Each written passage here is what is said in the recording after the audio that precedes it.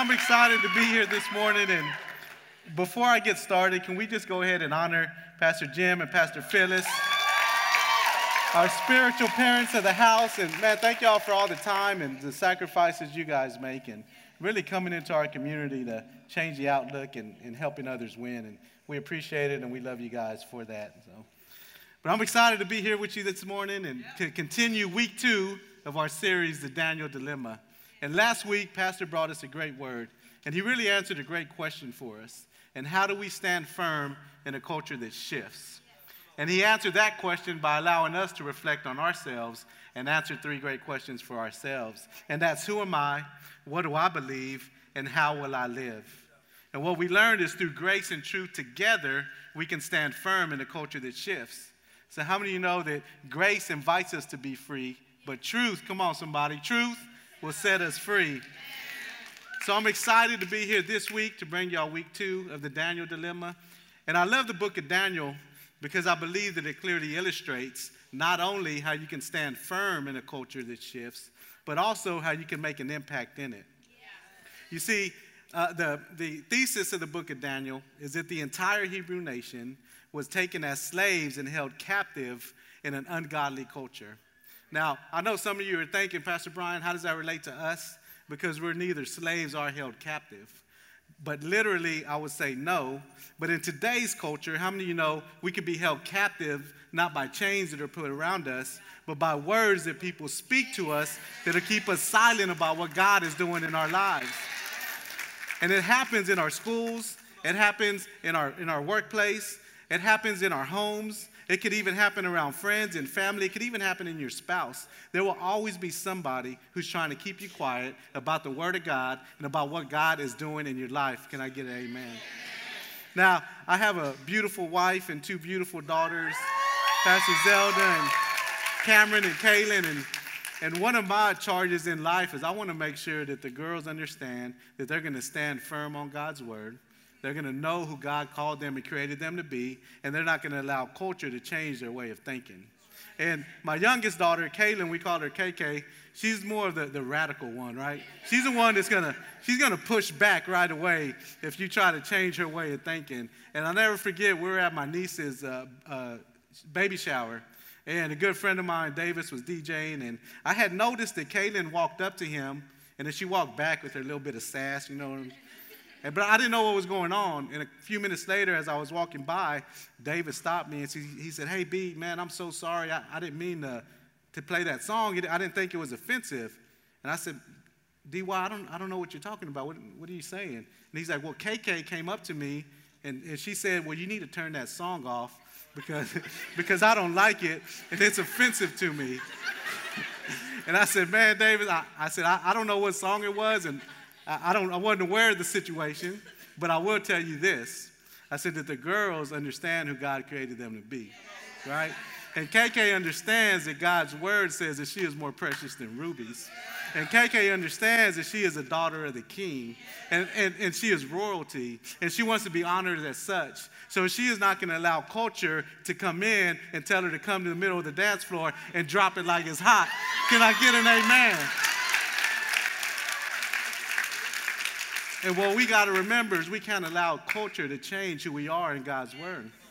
And that's what I love about the book of Daniel and his friends. They were able to go into an ungodly culture and not only stand firm in it, but they were able to have an impact in it. And as Christians, I believe what happens is we make one or 2 choices.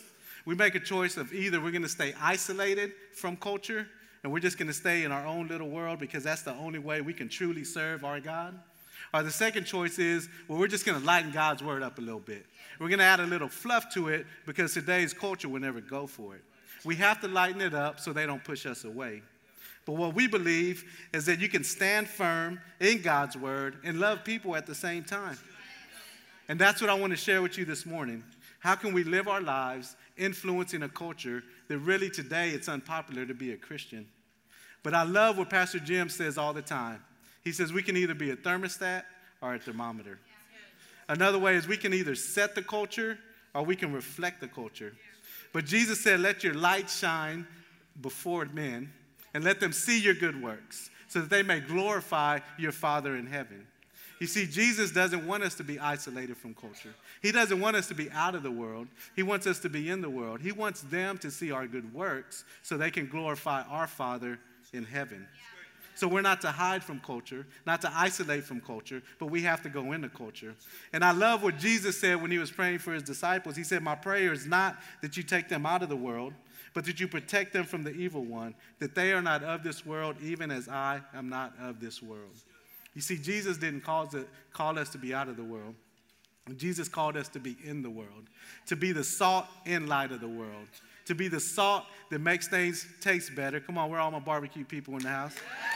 Right? And to be the light that makes things brighter. Right? Jesus doesn't want us to be isolated. He doesn't want us to be out of the world. We have to be in it. But as Christians, sometimes, how many of you know we can get that fort mentality where we say, well, we're going to stay with our people.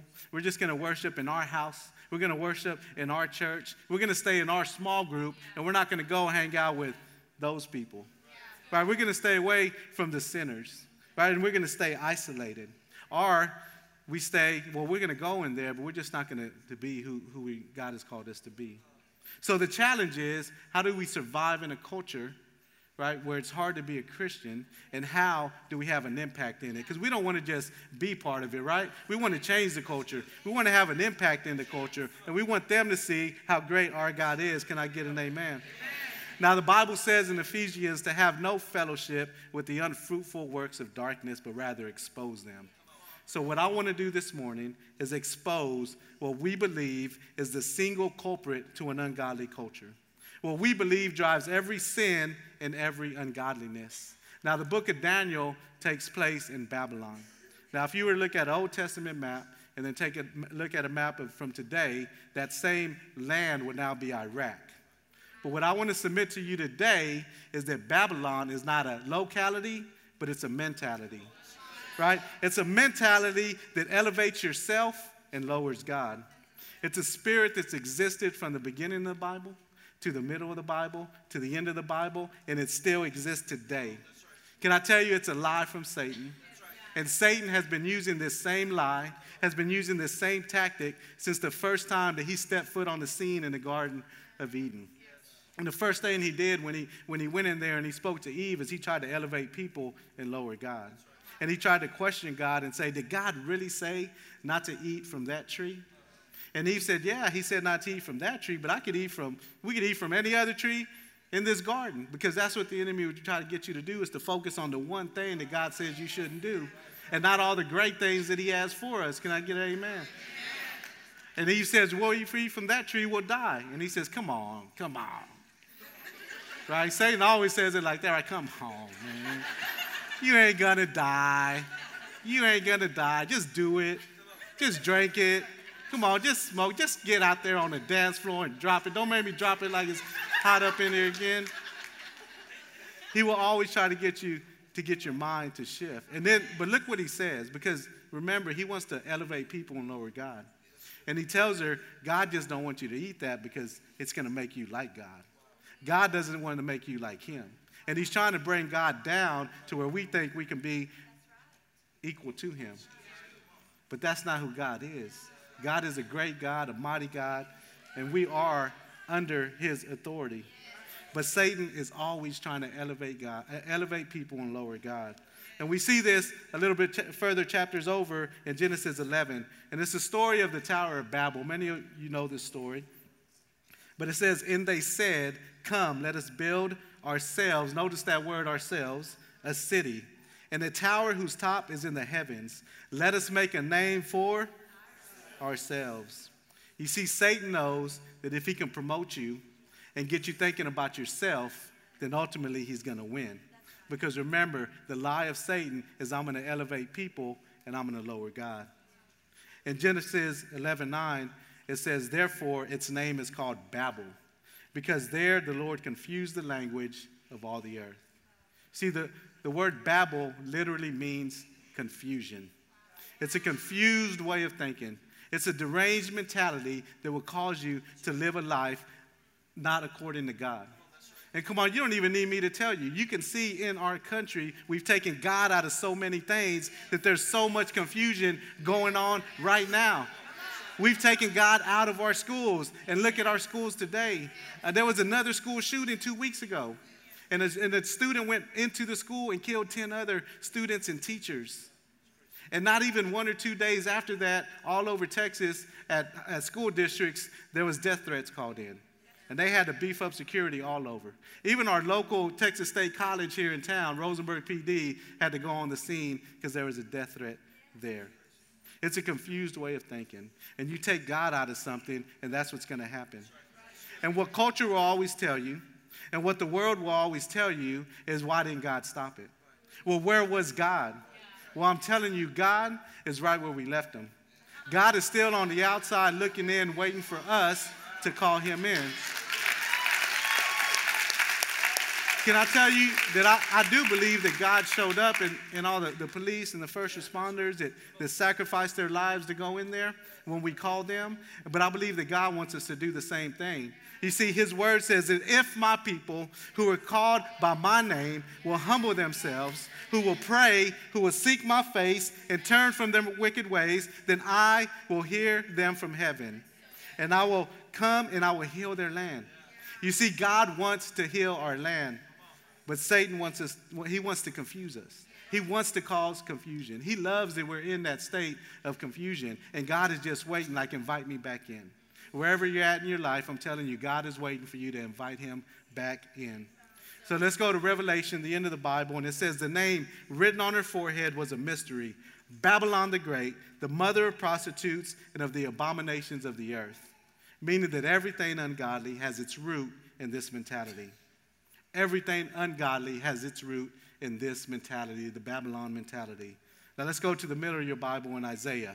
And the title of this chapter is actually the fall of Babylon.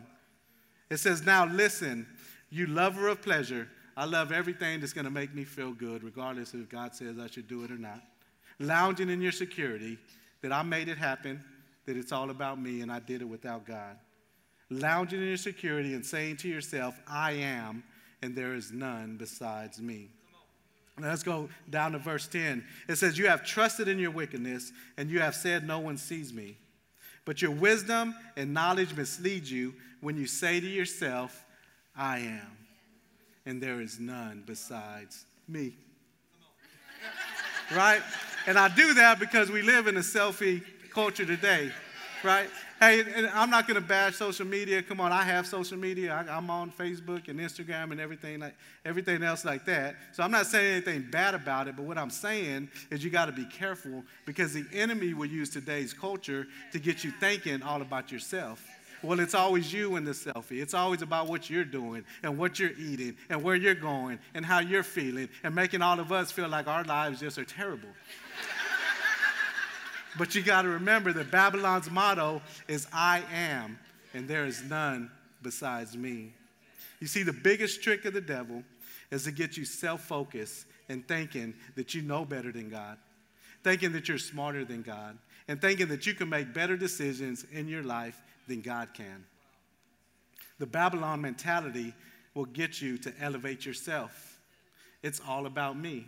It's all about what makes me feel good. It causes you to be self-adoring, right? Look at how great my life is. I'm the only one on this Facebook page. I'm the only one in this Instagram story. As a matter of fact, when I walk into a room, I'm the only one that needs to feel good. I'm not worried about your feelings as long as I'm okay. It causes you to also be self-building. I can do it without God. Hey, God, I'll come on Sunday and I will worship you, but the rest of the week, I got this on my own. I don't need you, and I'll call you if it's an emergency. And we put God in a glass on the wall that says, in case of emergency, break glass. And what happens is in society is when we're having problems in our marriages and in our families or at work or in our health or with our kids, that we run to God. And we show up, and the church is full. And then as soon as God starts working in our lives, and we start to see our lives come together and start doing a little better, then we take off and say, all right, God, I got it from here. And I say that because it happened to me. You see, when I was first saved when I was 20 years old. And what happened is I went through a bad breakup and I went through a bit of depression, right? So I was isolated, man. I was hurt. I was broken. I needed something, but I didn't know what. You see, at that time, I knew God. I knew God was real, and I believed in God, but I didn't have a relationship with God. And I'll never forget, my homeboy Joel came and picked me up one night, and we were taking a long ride. And, of course, he knew my situation because he's one of my best friends, so he knew what was going on in my life. But what he didn't know was how I was really feeling on the inside. What he didn't know is that what the enemy was starting to put into my mind and how he was attacking me. And when I began to share that with him, immediately he began to share with me what God did in sending his son to die on the cross for our sins. And how easy it is for us to have a relationship with them. And how God can fill the void that was going on in my life. So I asked him, man, how do you do it? Come on, let me know. What do we got to do? And on that long ride, I accepted Jesus in my heart for the first time. Come on, somebody. And that weekend, I found a church, and I started attending over the next few months. And it was great. Man, he started to work, and I can see him, and I can feel him working in my life. And a few months later, I met my beautiful wife, Zelda. Come on. And come on, how many of you know that was God that put her in my life, because I definitely married up. And I know she wasn't attracted to me. She had to have seen Jesus in me to even agree to go out on a date with me. But God brought something in my life that he knew I needed at that time. And he brought this perfect woman into my life that he knew could love me and help fill some of the voids that were in my life. And what I did was I said, man, Jesus, thank you very much. Peace out. I'll see it. I'll take care of it from here. And I'll come back when I need you again. And it was 10 years before we ever stepped foot back in the church. Because the Babylon mentality will cause you to be self-indulging. I'll do what I want, when I want, how I want. It's a confused mentality that gets you focused on your feelings and your emotions. And you live your life led by your feelings and what feels good instead of God's word. We say things like, how could a loving God keep me from what feels good? How can a loving God call me out of something that feels so right? But can I tell you, only a loving God will call you out of sin, into repentance, and tell you to go and sin no more. Can I get an amen? But the Babylon mentality doesn't just elevate yourself, it also lowers God. It makes God less than what he is. It makes us view God lower than what he is. And we begin to say things like, God doesn't love me. If God loved me, he would let me be who I want to be. If God loved me, he wouldn't ask me to stop doing something that makes me feel so good. But the truth is that God loves you so much that he sent his one and only son so that you wouldn't sin anymore, so that you can be called out and he would set you free. We say things like, God isn't for me. Man, that stuff isn't even relevant in today's culture. That's old school, man. Hey, that was okay for my grandma, but it just doesn't apply in society today. But can I tell you, it's a lie and it lowers God?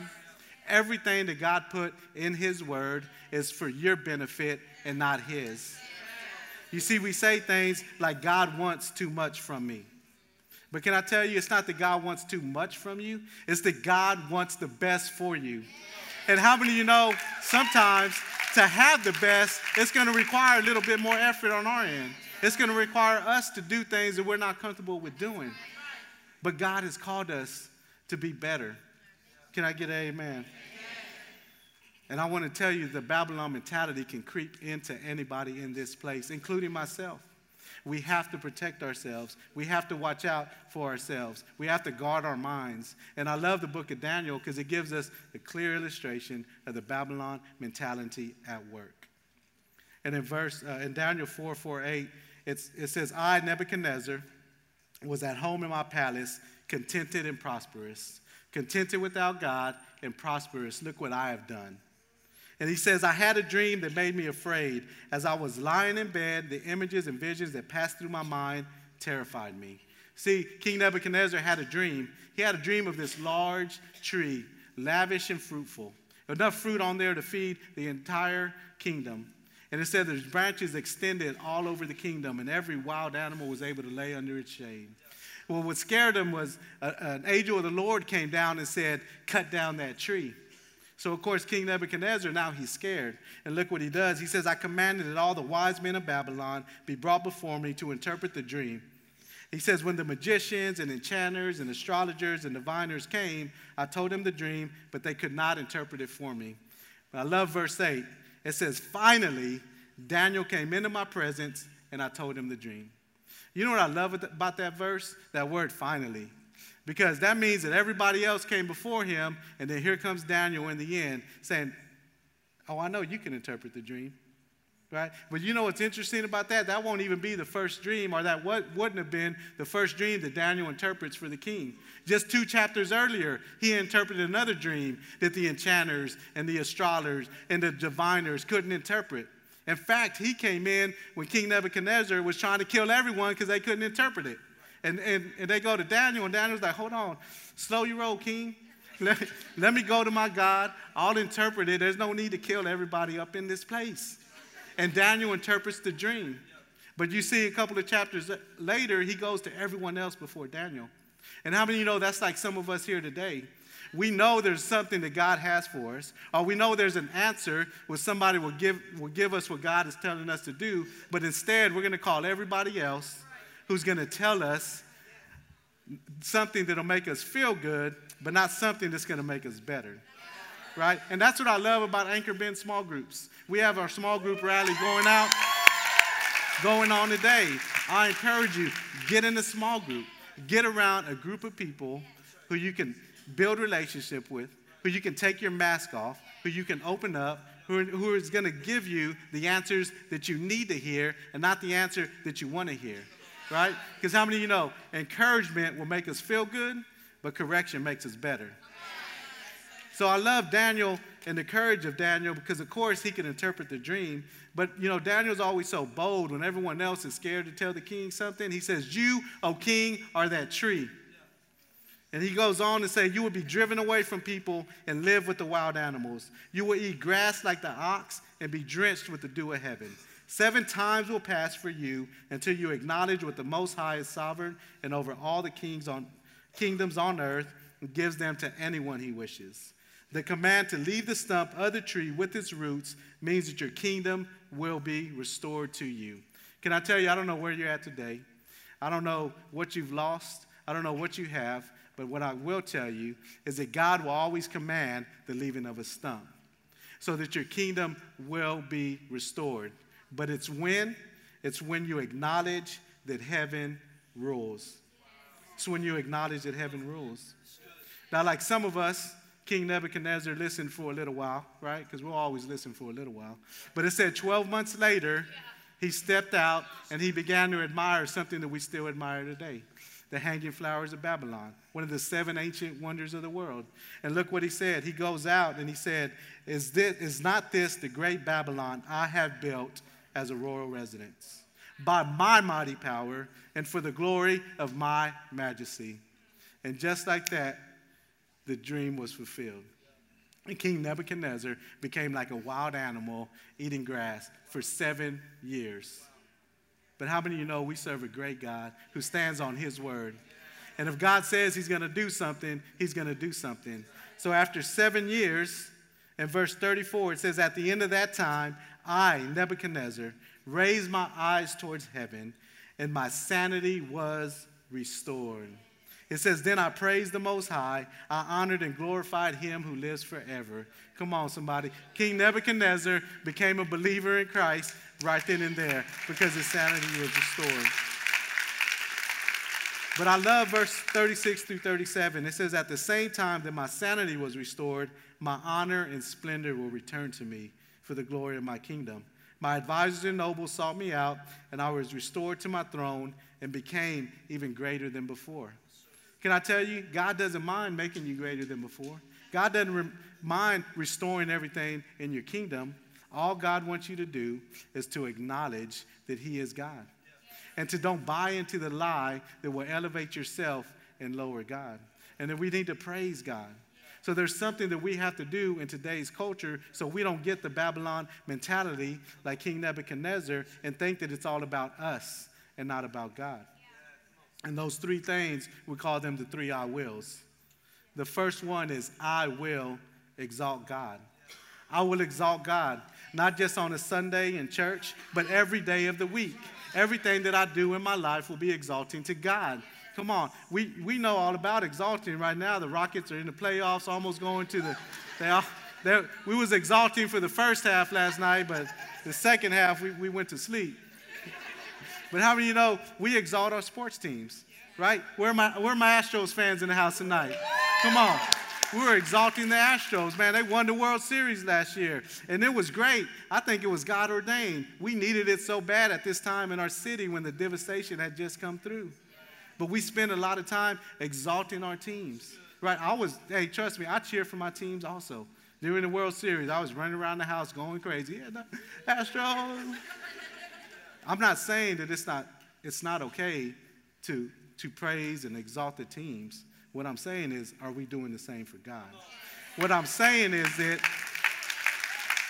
I'm not going to, if you were lucky enough to go to one of the games, you may have gotten a free t-shirt. And if you were lucky enough to go to one of the games, one of the 2 games afterwards where they gave you a replica ring, right? What I'm saying is, it's okay to praise them, but I'm not going to praise them louder than my God. What I'm saying is, I'm not going to shout for a team that will only give me a replica ring and stay silent for a God who sent his OG, original, one and only Son to come and die on the cross for my sins, that whosoever shall believe in him will not perish but have everlasting life. Come on, church, let's exalt God. Psalm 145 says, I will exalt you, my God, the King, and I will praise your name forever and ever. Let's be a church that will exalt God louder on a Sunday than we do for our sports teams on a Saturday night. Can I get an amen? I will exalt God. And the second one is I will acknowledge God. I will acknowledge God in my life. I will acknowledge that I am nothing without God.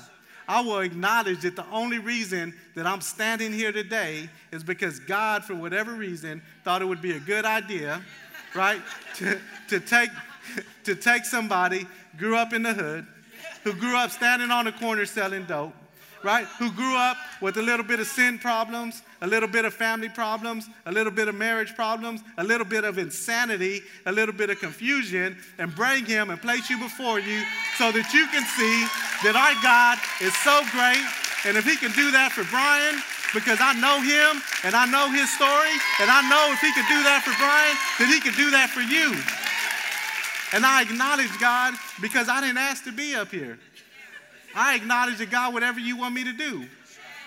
If you want me to clean the parking lot, I'm going to clean the parking lot. And I'm going to acknowledge that I'm doing it because God has called me to do that. I will acknowledge God. I love 1 Corinthians 4:7. What are you so puffed up about? What do you have that God hasn't given you? And if all you have is from God, why act as though you are so great? As though you have accomplished something on your own. Acknowledge God in everything you do. And the last I will is the one I want you to catch. I will humble myself. Now pay attention to that word humble, but I want you to circle, highlight, make a star by, whatever you got to do to focus on that word myself. I will humble myself. Why? Because humility is coming. I'm telling you, church, humility is coming. Now, you can initiate it, or the world will initiate it. You can initiate it, or culture will initiate it. You can initiate it, or Satan will initiate it. You can initiate it, or God will initiate it. But it's coming. It's either humility or humiliation. It's one or the other, but it's coming. But I love what God's word says in James 4:10. It says, humble yourselves before the Lord, and he will lift you up. You know, about 7 years ago, me and my family, and we went on this great vacation. We're actually celebrating my brother's, one of his milestone birthdays. I won't tell on him how old he is. But we were able to take the entire family, rented a lake house in Lake Travis. Beautiful lake house on the lake. Had its own private pool. Man, we had boats and jet skis, and we were having a great weekend. a great time. And it was pretty amazing because we were able to take almost the whole family. You know how we do it, man. The lake house says it sleeps 15. That means 35. So we had almost all the important people there at that time. It was fun. We were having a great time. And I remember sitting there that weekend, and I remember, sitting in my chair and just looking at the kids having a great time and the family having a great time. And how many of you know it's easy to sit back and feel a little contented and prosperous? And thinking, man, look at what we've done for ourselves. Look how far we've come knowing how we grew up. And can I tell you, man, my mindset was different. I thought I was doing everything on my own. Man, I had a beautiful wife. I had 2 beautiful daughters. I had my own business. Me and my brother had our own business. I had a house, a car, a truck, and a dog. I thought I was living the American dream. Come on, somebody. But how many of you know you tend to lose focus and get lost in those things? And we packed up that Sunday, and we left vacation, and everybody had a great time. But can I tell you, 4 days later, we got a phone call that would change our lives forever. That would change my life forever. And my 15-year-old niece, Alexis, who had been with us on the trip, who had been in the pool and in the lake and on the boat and on the jet skis and doing everything that a 15-year-old little girl should be doing. 4 days later, she took her own life. And can I tell you, insanity sunk in, and confusion sunk in. And I began to just, I didn't know what was going on. I couldn't understand what was going on. And over the next week, I was just trying to navigate through life day by day. And what I realized is it really didn't change what I was doing. It just brought a lot of confusion to me. I continued just partying and drinking, trying to suppress all the feelings. And I'll never forget the day we put her to rest. And after the lunch, after the funeral, everybody went back to my house for the after party. And we continued drinking, and I continued getting high, and I just continued to be there in this mindset of confusion and not knowing and understanding what was going on. And the higher I got and the drunker I got, the worse it got that night. And I remember, man, I was shouting out at God. I was shouting out at the devil. I was shouting out at everybody because I couldn't understand what was going on. And I was saying things that I would never even repeat this day. And I don't remember a lot of what I said or what happened, but what I do remember is this. I said, God, I don't know if you're real. I said, I really don't. Because if you were real, how could you let this happen? I said, so I don't know if you're real, but I'm telling you, if you are real, man, you got to show me something. God, if you're real, you've got to show me something now. And can I tell you, I don't remember going to sleep that night. I mean, I was drunk and high. I'm sure I passed out. So I don't remember going to sleep. But what I do remember is waking up. And I remember waking up in my bed with a peace, right? With just this overwhelming clarity in my mind. And I felt like in that instance, my sanity was restored. Now, can I tell you, he didn't answer the questions of why that happened. But what he did was he ensured me that he would be with me for the rest of my life. And as long as I invite him in, that he was going to be there. And what I did that day is I made a commitment through the clarity in my mind and because my sanity was restored, is that I was going to live my life according to God. That every day of my life, that I would do whatever God wanted me to do. That I would exalt him, that I would acknowledge him, and I would humble myself. And I would say, God, take away what you want to take away and give me what you want to give me. It doesn't matter. Because I will live my life according to your word. And wherever the impact that you want to do through me in this world, I am open. God, whatever you want to do. God, whatever you want to do it through me. And I encourage you, I don't know where you're at today, and I don't know what's going on in your life, but I encourage you to humble yourself because God will lift you up. Can I pray over everybody real quick? You bow your heads. Father God, Lord, we thank you for your word, Father God. Lord, we thank you for your spirit, Father God. We thank you that you loved us so much that you sent your one and only Son to die on the cross for our sins. Lord, we thank you that your word says that all we need to do is to call your name. Lord, to call your name, and you will be here by our side. Father God, we just ask that you speak to the hearts of the people in this place. Lord, we pray that you guard our minds against the Babylon mentality. Lord, we pray that the hearts of your people always stay humble. Lord, that we always keep ourselves low. Lord, and we always lift you up. Lord, we thank you for today. Lord, we lift each and every person up in this place. In Jesus' name we pray. Amen.